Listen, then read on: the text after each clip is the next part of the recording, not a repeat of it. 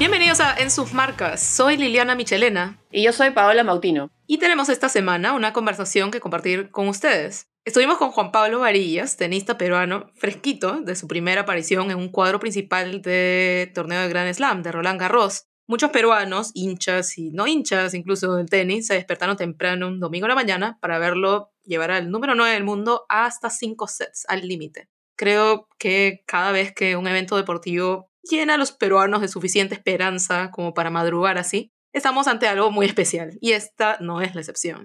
Y precisamente el desempeño que tuvo, porque no solamente llevó al 9 del mundo a 5 sets, sino que además ganó los 2 primeros sets. Creo que nos lleva a pensar en que pueden venir cosas mucho más grandes para Juan Pablo. Él es un deportista que creo que ha logrado entender de verdad cómo funciona su deporte, ¿no? Más allá de la parte física, de la parte técnica. Y es algo muy importante, ¿no? Y que no todos logran. El hecho de saber cómo funcionan las cosas, de cómo funciona la vida alrededor del deporte a cierto nivel. Y en esa entrevista creo que nos hemos podido dar una idea bien clara de la intensidad que implica ser un tenista profesional. Así que vamos con esa conversación con Juan Pablo Varillas.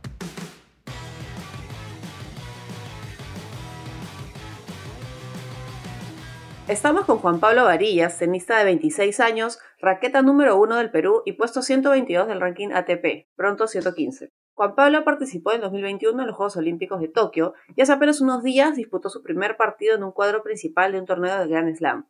Primera vez de un peruano desde Lucho Horna en el 2008. En esa primera ronda llevó a 5 sets al número 9 del mundo, Félix Auger-Aliassime, y mostró a todo el mundo lo que él ha sabido hace ya un tiempo, que tiene el tenis para llegar todavía más arriba de donde se encuentra. Hola Juan Pablo, ¿cómo estás? ¿Y dónde estás ahora mismo? Cuéntanos. ¿Qué tal, Paola? ¿Cómo estás? No, en Lima, en mi casa. Justo me quedaron unos días libres y volví para acá para poder disfrutar un toque de la familia, los amigos y desconectarme un toque, ¿no? También de lo que ha sido estas últimas 2 semanas en París. Exacto, y justamente al respecto de eso, ¿cómo te has recuperado? ¿Cómo se ha recuperado tu cuerpo y también tu mente después de esta experiencia, ¿no? Después de la primera vez en un cuadro principal de un Grand Slam, jugar en cancha principal en Roland Garros, porque no solamente hay una exigencia física, como lo sabemos, sino también un pico emocional que probablemente también es nuevo para ti. Sí, claro, de hecho, a ver, fueron semanas intensas, porque no solo fue que jugué Roland Garros, sino también jugué un par de torneos antes también. Entonces, de hecho, o sea, la verdad que estuve muy contento con todo, ¿no? Con mi rendimiento, con lo que fue el partido, jugar en la cancha central, todo, pero sí, como tú dices, es bastante desgastante desde lo físico y desde lo mental sobre todo, porque de hecho este tipo de jugadores, sobre todo en el cuadro principal, no todos los días juegas contra un top 10 y aparte te lleva como al límite de tus capacidades, ¿no? Pero nada, la verdad que tranquilo, ya recuperado, como te dije, disfrutando acá en casa, entrenando también, pero también tratando de desconectar un poco y disfrutar con mi familia y con amigos. ¿Te sorprendió algo, digamos, de ti mismo en ese partido contra Auger Aliassime? Porque claramente lo sorprendiste a él con el planteamiento del partido, con esa intensidad desde el inicio, que me parece que no estoy segura si lo agarraste un poco frío ahí, atacando su segundo saque, pero ¿te sorprendió algo de ti mismo, de la manera como enfrentaste esta nueva experiencia y que además saliera todo tan bien en el inicio? O sea, al final uno trabaja pues para este tipo de momentos, o siento que siempre quiere jugar ese tipo de partidos. Creo que lo enfrenté muy bien, con mi entrenador planteamos muy bien el partido, aparte fue muy fácil porque hay 1 millón de videos de él en YouTube. En cambio, por el otro lado, no sé si ha encontrado muchos míos. Lo más probable es que no me conociera. La verdad que seguramente no sabía cómo jugaba más, o sea, exactamente. Entonces, quizás yo tenía un poquito más de información de lo que él tenía mía. Pero nada, creo que planteamos bien el partido con mi entrenador, atacando su revés, tratando de que no se invierta de derecha, siendo lo más preciso con los saques, más que fuerte, jugar preciso, colocando bien la bola y tratar de hacer mi juego y soltarme y jugar lo más tranquilo posible, teniendo en cuenta que estaba jugando en una de las canchas más importantes y si no la más importante del tenis actual, ¿no? Pero nada, creo que sí, lo enfrenté de la mejor manera, muy tranquilo, haciendo mi juego. Creo que fue un gran partido, más allá del resultado. Creo que sí. Pero, a ver, déjame preguntarte, mira, incluso pasando esos 2 sets iniciales, en que te colocas 2-0, se había planteado bien el partido, tú estabas reaccionando bien y además se te veía como muy sereno, muy, muy compuesto. De afuera, obviamente, esperábamos un ajuste de Félix, que lo hizo. Pero, ¿qué pasaba por tu cabeza en ese momento, no? ¿Cómo reaccionabas tú frente a este momento en que te habías colocado, no? Creo que de hecho, obviamente, te mentiría si te digo que me esperaba que haya tanta diferencia. Podía estar ganando tranquilamente, o sea, el nivel a veces es un poco mentiroso, no es tan diferente con los que están más arriba, sino que a veces ellos son más completos o juegan mejor los puntos importantes, entonces tienen más puntos, juegan mejores torneos y bueno, están ahí arriba. Pero en sí no hay tanta diferencia en cuanto a tenis, nivel de tenis, no te digo cabeza y esas cosas. Entonces, la verdad que sí, o sea, estaba completamente feliz, o sea, sorprendido de cierta manera, como que haya tanta diferencia, porque era un 6-2, 6-2, o sea, es quebrarle 4 veces el saque a alguien que no te baja de 200 kilómetros por hora el primer saque. Entonces, como que sí, o sea, como te dije, lo que planteé y lo que habíamos hablado con mi entrenador antes y lo que teníamos que hacer, o sea, lo hice perfecto. Y creo que pasó un poco por ahí, ¿no? Y también me mantuve sereno, yo no tenía la presión, o sea, no había ningún tipo de presión. Entonces, jugué bastante tranquilo. Después, obviamente, él sube el nivel y bueno, se puede mucho más parejo el partido. Pero nada, o sea, sí, en el sentido de si estaba sorprendido, quizás no sorprendido, pero sí, o sea, no me esperaba tener tanta diferencia, porque un momento del otro no podía ganar un punto tranquilo. O sea, no es que por ahí el saque que lo salvaba, pero después, o sea, no tenía por dónde. Como dices, después él consigue levantar y además ahí se nota también la diferencia quizá en la costumbre de vivir en esa intensidad de juego, ¿no? Y también la cantidad de repeticiones que tiene Oyer Aliassime a este nivel. Sí, ¿Cómo obvio. lo viste o lo sentiste tú desde adentro en el momento en que el partido empieza a voltearse? No, de hecho tiene más experiencia pues en torneos así, en canchas así y en partidos a 5 sets. O sea, ese era mi primer partido 5 sets en un torneo, ¿no? Ahí había jugado Copa Davis 5 sets, pero hace mucho también. Entonces, en esos momentos claves te das cuenta pues quién tiene experiencia y quién no, y en esos pequeños detalles se ve pues hacen la diferencia al final, ¿no? De un partido tan parejo. Ujú.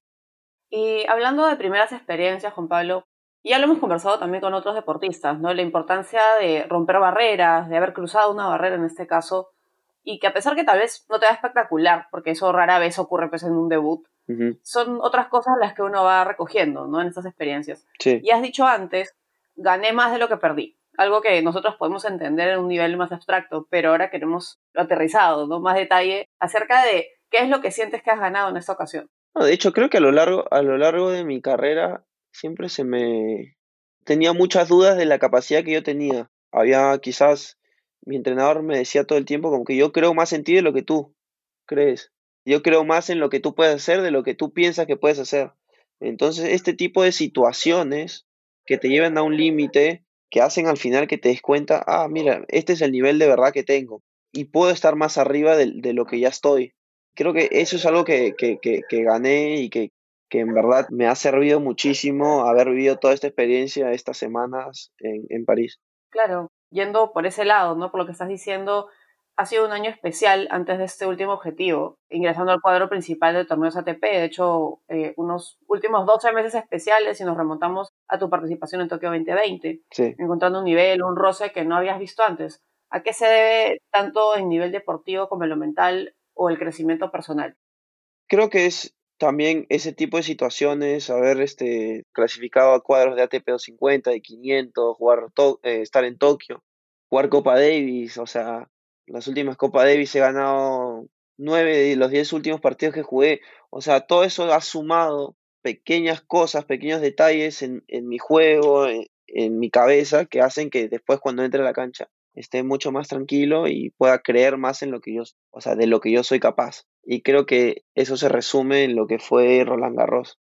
Conversábamos un poco antes de empezar a grabar, Juan Pablo, el tema de la edad, ¿no? 26 es tarde, es temprano, está bien la edad, las carreras se están haciendo más largas en este momento y cada uno tiene una carrera, cada uno tiene un camino y cada uno encuentra sus propios momentos, ¿no? Cuéntame un poco más de eso, ¿no? Porque hay mucho de impresiones, hay mucho de ignorancia a veces al hablar de edades, de deportistas y cuándo deberían ellos explotar y cómo hacer para no compararte con alguien o con generaciones más jóvenes que ya también están encontrando su momento. Claro.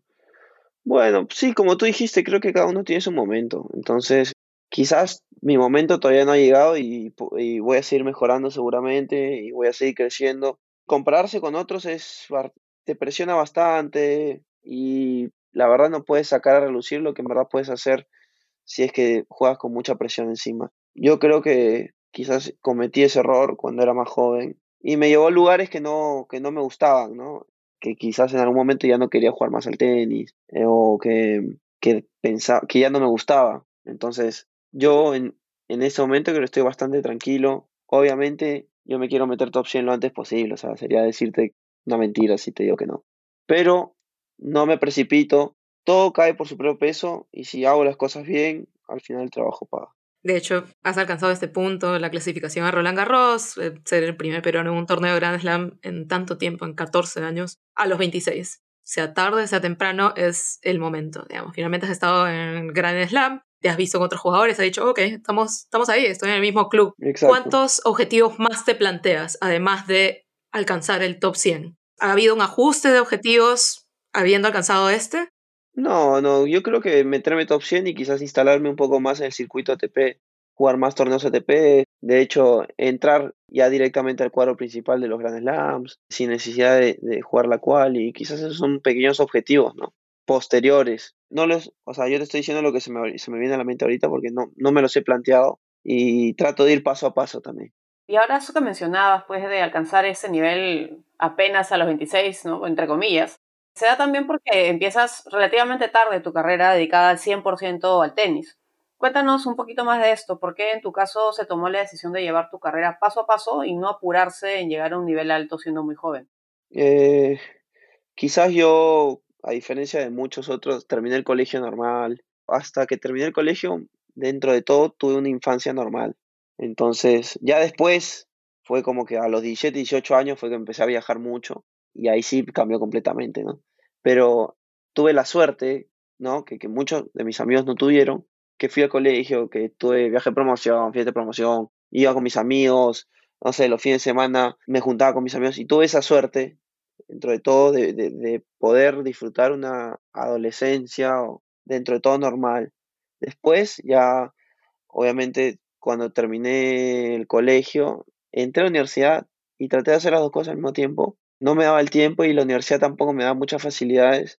Entonces, en ese momento como que decidí, bueno, me dedico 100% al tenis. Y recién a los 21, en el 2017, a los 21, me fui a entrenar a Buenos Aires y creo que ahí me cambia la vida porque empiezo como que encuentro el lugar que necesitaba para poder mejorar y sentirme cómodo y como sentía que era el lugar indicado.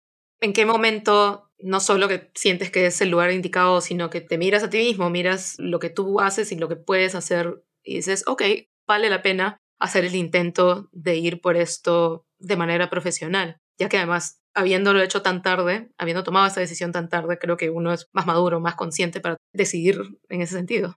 Claro, desde el primer año que estuve ahí siempre tuve una mejora en cuanto a ranking, en cuanto a todo físicamente, mucho más maduro, más profesional también. Entonces, siempre había una mejora, en todo sentido.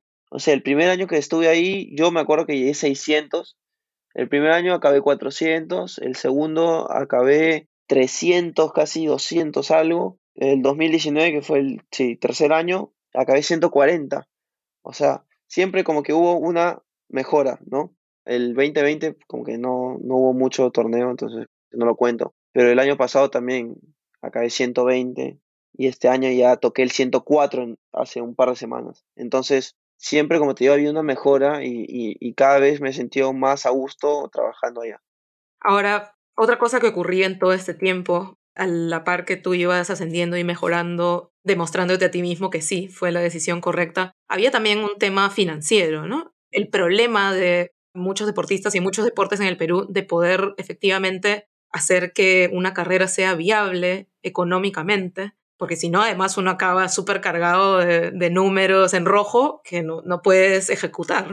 La verdad que siempre lo económico pues ha sido, o sea, el tenis es bastante caro, tienes que viajar mucho, hoteles, comida. Inicialmente pues tuve la suerte que mi familia me apoyó en los primeros años. Después, poco a poco yo ganando partidos, jugando torneos más grandes, ahora puedo decir que ya me puedo bancar yo solo, ¿me entiendes? Entonces, eso me da una tranquilidad a mí. Tengo ahora dos sponsors que es Diners y DirecTV, que me ayudan mucho. Después tengo los sponsors de la raqueta, la ropa. Entonces, son pequeñas cosas que suman mucho, que me dan tranquilidad, que me permiten concentrarme solo en jugar y en hacer lo mejor que pueda, ¿no? Dentro de una cancha y no como que enfocarme en cosas que no me van a sumar. Ya estás en azul Sí, entonces. sí, sí, ya estoy en sol, sí, Muy bien. sí, Qué bueno, porque además son realmente pocos los deportistas que pueden decir eso en nuestro país, ¿no? sí, es verdad. Hablando un poco de eso, el tenis, además del tema financiero, pues también es un deporte muy solitario, ¿no? Tienes que estar pendiente de muchas cosas, aparte justamente de eso, de la economía, Sí, del entrenador, preparador físico, las giras. sí. ¿Cómo lidias con eso, no? ¿Cómo has aprendido a lo largo de los años a vivir con ese ritmo? Eh, es costumbre, al final uno se acostumbra a todo. A ver, como sí, como te dijiste, el tenis es muy solitario, egoísta bastante, pero con los años me he dado cuenta cómo hacer las cosas y qué cosa me conviene y qué cosas no, y dónde necesito invertir y dónde no, qué cosas me hacen bien, qué cosas no, a dónde ir, en qué sitios me siento cómodo, en qué superficies, hasta en qué climas a veces. Bueno, no tanto, porque yo no soy muy especial, pero también hay gente que, por ejemplo, no puede jugar en sitios muy calurosos porque se acalambra, entonces tratan de ir, ¿me entiendes? Como que tratando de evitar ese tipo de sitios. O sea, es toda una logística que tienes que armar con tu entrenador solo, en mi caso, y ver qué cosa más nos conviene para poder seguir avanzando y poder seguir creciendo, ¿no? Como jugador. Y por ejemplo, ahorita, ¿qué es lo más importante al plantear, ok, esta va a ser nuestra temporada? O por ejemplo, al decir, saliendo de Roland Garros, estos son los siguientes torneos que vamos a tratar de clasificar o donde vamos a tratar de ingresar para cumplir ese objetivo que es el top 100 por ahora. Sí, la prioridad es esa. Ahora me voy a Italia a jugar torneos en arcilla, que es donde mejor, o sea, más cómodo me siento. Entonces, de hecho, esa es la prioridad, ¿no? Sentirse bien dentro de la cancha, tratar de estar en un sitio donde en verdad puedes sacar a relucir tu mejor versión. Y esa es la idea. Claro. Y de hecho, estamos hablando de lo estrictamente deportivo, pero a nivel personal, a nivel mental, también está esa parte dura, justo mencionabas al inicio, pues que ahora estás en Lima Sí, como una cosa rara, ¿no? sí, sí, sí. ¿Cómo manejas ese ritmo, ¿no? Eso de estar viajando todo el tiempo, los entrenamientos, las competencias constantes. ¿Cómo es esto a nivel mental? ¿Cómo lo manejas? Me acostumbré a casi no tener casa, Claro. porque viajo más o menos de viaje 30 semanas al año. Wow. Más de la mitad del año, ¿no? Sí, Estás afuera. sí. Y después, no sé, 12 semanas al año en Argentina, un poquito más quizás, 14, y lo demás en Perú. Como que ese ritmo, o sea, uno se acostumbra, ¿no? Y a uno le tiene que gustar. O sea, yo siento que ser tenista es un estilo de vida, no es como que es una profesión normal. Entonces, te tiene que gustar porque si no, lo vas a sufrir mucho. Si extrañas mucho tu casa, si extrañas mucho tu entorno, es muy difícil, De todas maneras. la verdad. Así que bueno, estos momentos que puedo volver, en verdad sí o sea, los disfruto mucho, ¿no? Quizás en otras personas como que estar con la familia, o sea, lo dan por sentado, ¿no? Que siempre van a estar ahí, que van a estar cerca. Yo no. Generalmente mis papás no viajan a verme, trabajan, tengo mis hermanos acá también. Entonces, cuando estoy acá o cuando juego Copa Davis acá, me gusta, ¿no? O sea, me gusta mucho. Ujú. Volviendo un poco a lo tenístico, quería preguntarte por tu régimen de entrenamiento diario, es decir, en qué consiste un día normal, no ahorita que estás descansando, pero un día de entrenamiento normal. Depende, ¿no? En pretemporada es una cosa, en época de torneo es otra. O sea, generalmente cuando estás en época de torneo es mantenerte. Si estás en una gira es mantenerte, jugar sets de práctica, generalmente, cosas, velocidad, cosas que te hagan como que más veloz, potente dentro de la cancha. No tanto gimnasio, si tienes un par de días sí, pero nada pesado, generalmente, ¿no? Es entrenar un par de horas, varias horas al día, pero cosas livianas, sets de práctica sobre todo, para empezar a conocer la cancha y como que agarrar ritmo de puntos, que es diferente a solo entrenar. Y de ahí en pretemporada, sí, en pretemporada entreno 6 horas diarias. Wow. Es fuerte, sí. Sí, 6 horas entre físico y tenis, ¿no? Después, a veces tengo etapas mitad de año, que son etapas como de entrenamiento para poder rendir. Sobre todo a mitad de año tengo una etapa de entrenamiento de 2, 3 semanas más o menos, que es como una mini pretemporada para poder rendir la última parte del año, que también es bastante, son 5 horas más o menos al día. Y sí, es fuerte, sí. El tenista entrena mucho. De hecho, con tanto entrenamiento y en particular en épocas de torneo debe ser elemental las horas de descanso también, que me imagino que no son todas dormir, la siesta. Sí, ¿Qué también, otras sí. cosas haces con tu tiempo cuando no estás dedicado a entrenar o a recuperarte o a ir a la sala de masajes? Cuando viajo, pues si tengo algún tiempo, bueno, salgo a visitar, porque con el tiempo, como fui mejorando en el ranking, me empecé a jugar, felizmente, empecé a jugar torneos mejores. Y generalmente los torneos mejores son en ciudades chéveres. Entonces, conocer, no sé, salir una tarde a conocer, a pasear, a despejarte un poco, para no estar solo metido en el tenis. Ujú. Que a mí me hace bien eso. Quizás a otros les hace bien quedarse en la habitación, no sé.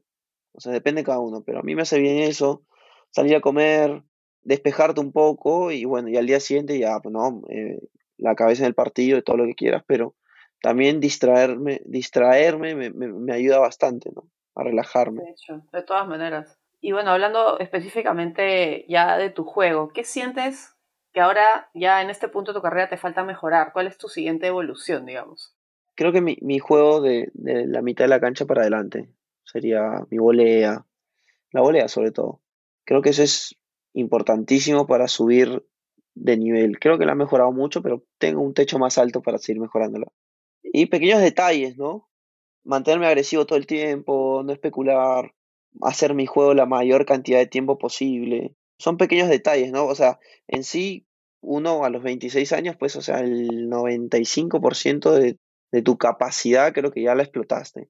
Y después ya es todo cabeza y pequeños detalles, ¿no? Que hacen la diferencia.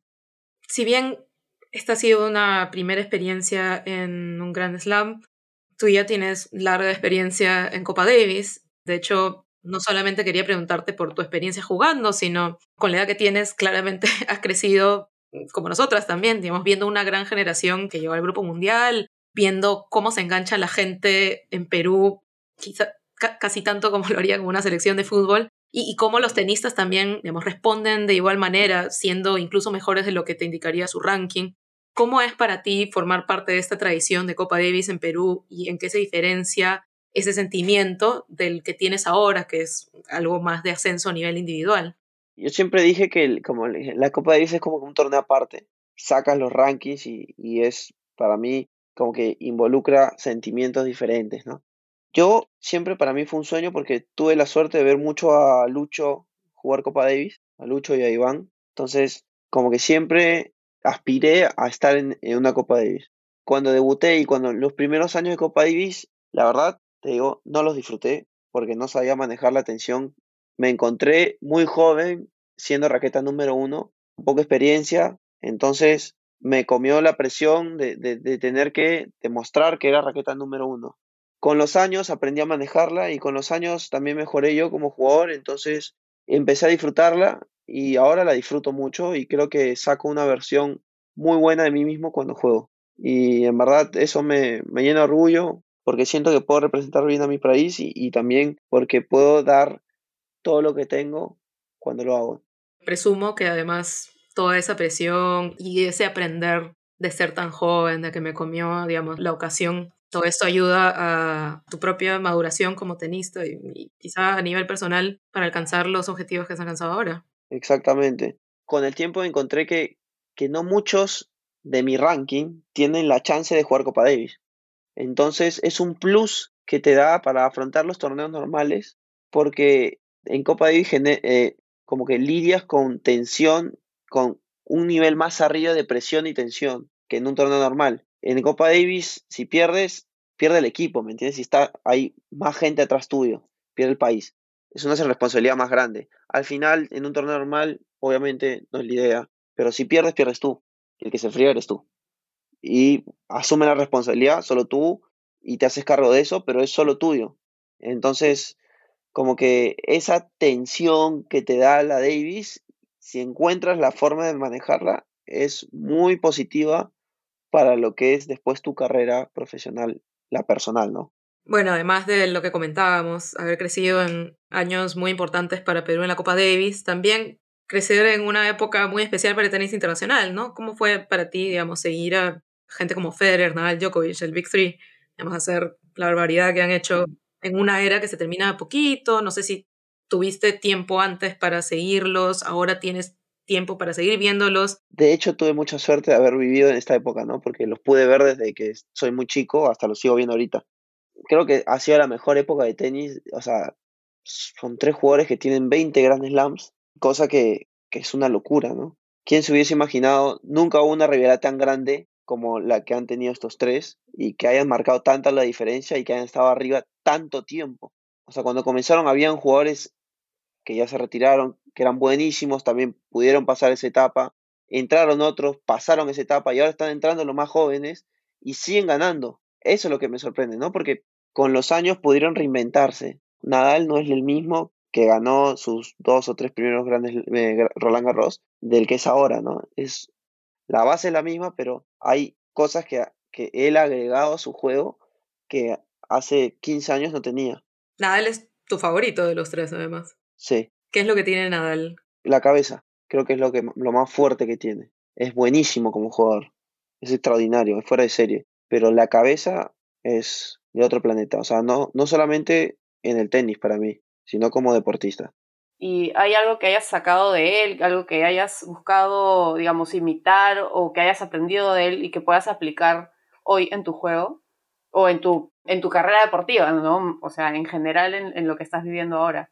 Bueno, de hecho él no solo es un ejemplo como tenista, sino como persona, pues. O sea, nunca lo vas a ver declarar mal en una nota. Muy pocas veces lo has visto pelearse en una cancha. Siempre es atinado cuando discute con el árbitro. Nunca rompió una raqueta. O sea, es como que sacando lo tenista, ¿no? Como persona es humilde, se habla con todos, saluda con todos. He tenido la chance de compartir vestuario con él porque cuando, cuando paso al cuadro principal, el vestuario es otro.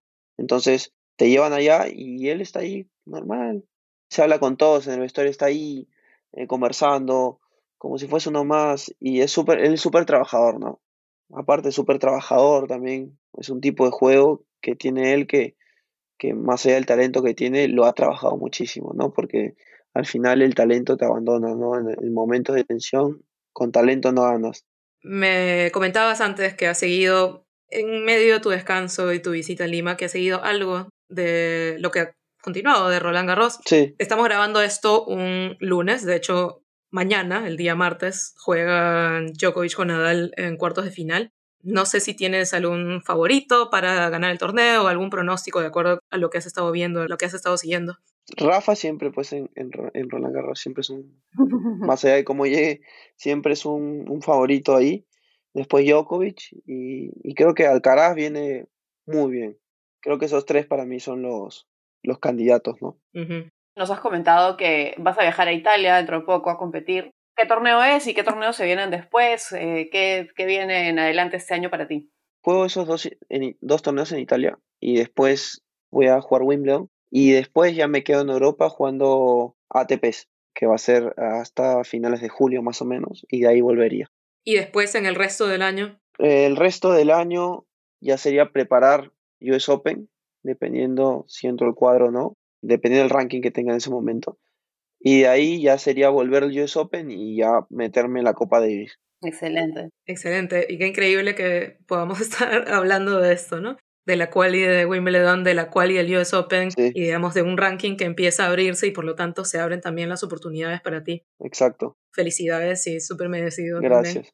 No, sí, la verdad que jugar ese tipo de torneos es una locura. Hace un par de años los veía solo por la tele.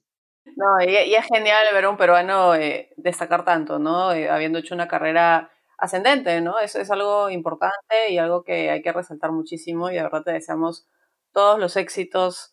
Y gracias por esta entrevista también, porque sabemos que tus tiempos son ajustados. Hemos tenido suerte de poder conversar contigo ahora que estás aquí en Lima.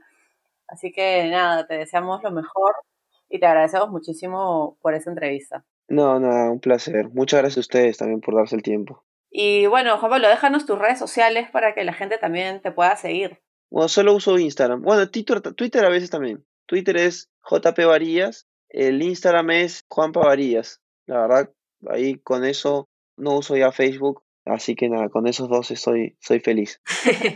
Excelente. Muchas gracias, Juan Pablo. Muchas gracias por tu tiempo y nada, lo mejor de aquí en adelante. Muchas gracias a ustedes. Y eso ha sido todo por hoy. Muchas gracias por habernos escuchado. Liliana, por favor, déjale a la gente de nuestras redes sociales para que puedan seguirnos por ahí. En Instagram estamos en @ensusmarcaspod. Esto es POD al final. Twitter también, @ensusmarcaspod. Facebook, facebook.com/ensusmarcaspod. Y nos escuchamos en una próxima ocasión.